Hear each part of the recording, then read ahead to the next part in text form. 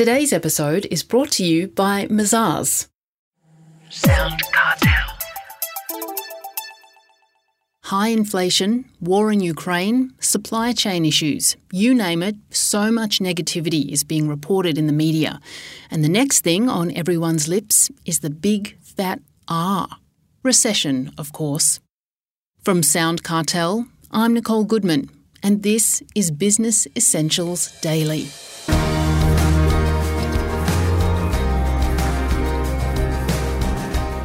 Whether or not a recession eventuates, what does all the negativity mean for investments in general and the share market in particular? Well, we turn to Elio D'Amato, founder of Spotty Consulting, who brings us all back down to earth. Things, he says, aren't all that bad. In fact, we're off to a surprisingly good start compared to a disappointing 2021-22. He tells Chris Ashmore in the first quarter of this financial year, the All Ordinaries fell just 1%. Which is actually not that bad relative to the 10% fall that we had last year. And when you think that 1 out of every 4 years generates a negative return on the average broader market, it's not completely unexpected to see the performance we had last year and a little bit of that washing through this year. Now, reasons why we've had the pullback, well, you can take a number there. There's global political issues, of course, supply chain blockages, labour shortages. So now we see rising interest rates, inflation, weak currency domestically, and the events in London, of course, and its potential impact on global markets, all of it contributing to reasons why it's easier to step aside and avoid the melee, especially as every pundit is suggesting that we're heading face first into a global recession, which of course means that the market will continue to experience some negative sentiment until it actually occurs, and then every analyst can focus on the recovery. Well, you mentioned currency there, and business owners will know the impact of currency moves on their businesses. But how does it affect stocks on the ASX? Look, in pretty much the same way. Generally, if your business is an exporter where you sell overseas, but the majority of your product is developed, derived or manufactured here in Australia, a weak currency is a good thing. Whereas if you sell locally but have your product or service made overseas, then it's a bad thing. So companies on the exchange who report in US currency or do most of their business overseas will do well when they convert their profits into Australian dollars and vice versa. It's also a big issue for many when you think that the US dollar has not been this strong against the AUD since the COVID correction, and prior to that, the last great US recession, which we all know as the GFC. Even the British pound is flirting with parity, with a dollar at levels not seen since 1985, which was a period of great economic and social upheaval in the UK under the leadership of Margaret Thatcher. And even the basket of tradable currencies that the US is measured against hasn't seen these levels since periods of previous wars and massive recessions themselves. So beyond the company-specific impacts, currency is not only a deriver of profits, but it's also a pretty good indicator of when things are uncertain in equity markets. And to be frank, at the moment, given these high levels, it's flashing red. Well, if we bring it back to the market, you also discussed how interest rate rises are a concern for many in the market. What are the other potential impacts on companies?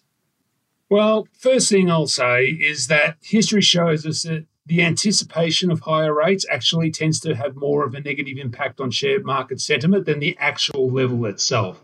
So given the fact that we've seen what we have and that concerns of a rising rate, then that's why the market's experiencing the negative sentiment that it is now. There's 4 major impacts. The first 2 are self-explanatory. The first is that companies have got to pay more debt, obviously, if interest rates go up. And the other is a diminishing wealth effect, whereas when you pay more in interest, you feel less wealthy and therefore you spend less. Now, whether you're a company or an individual, if you feel less wealthy, that will have a flow-on, dribble-down impact on the companies that you do business with because you'll be spending less money.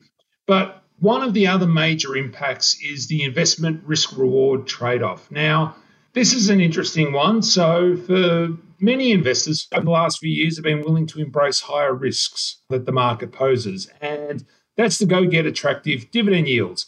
And in the case of many companies that don't even pay any dividends, well, it was an okay risk to take because it's not like you're going to make any money having your cash in the bank anyway.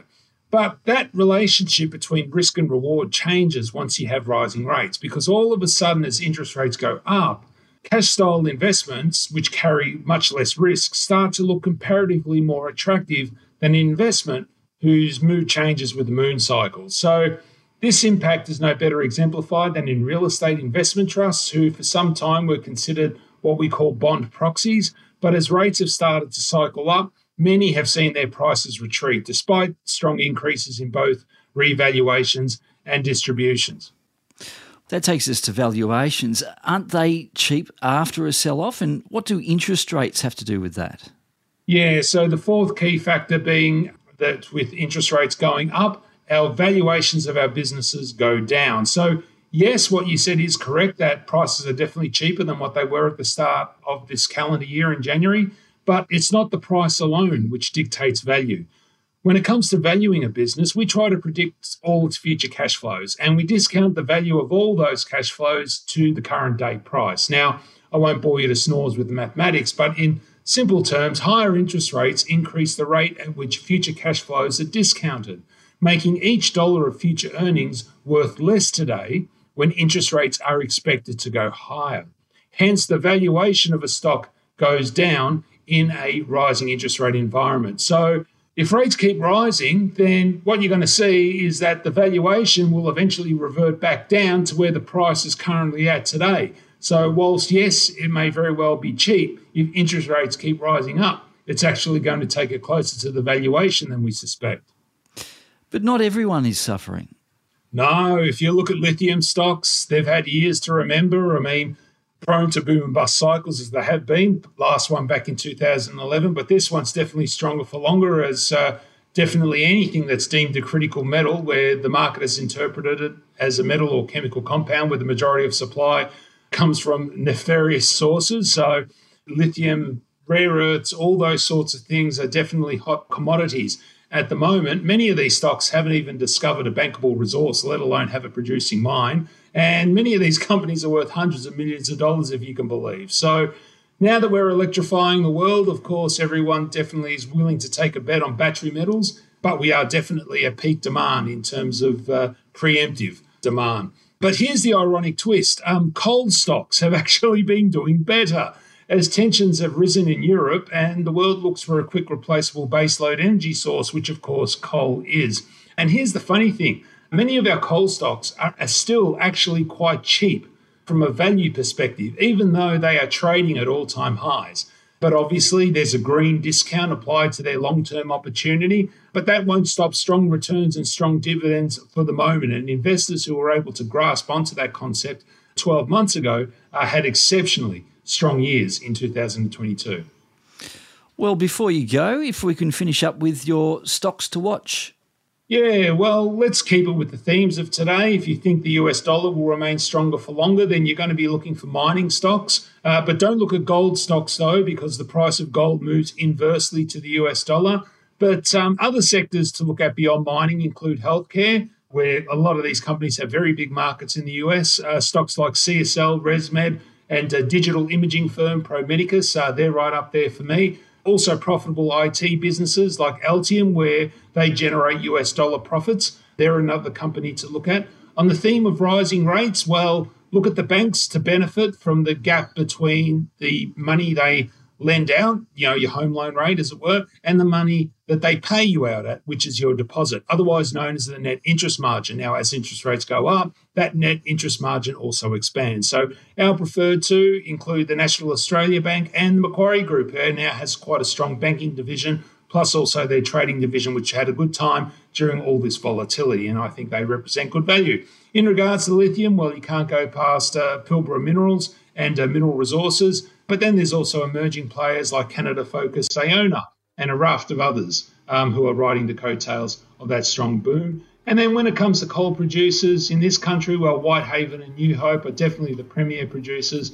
But then there's also Stanmore, which has been one of our focus for our clients, which has actually had a pretty good year as well and has been able to absorb the increase in Queensland coal tariffs quite seamlessly and is now back to record highs. That was Elio D'Amato, founder of Spotty Consulting.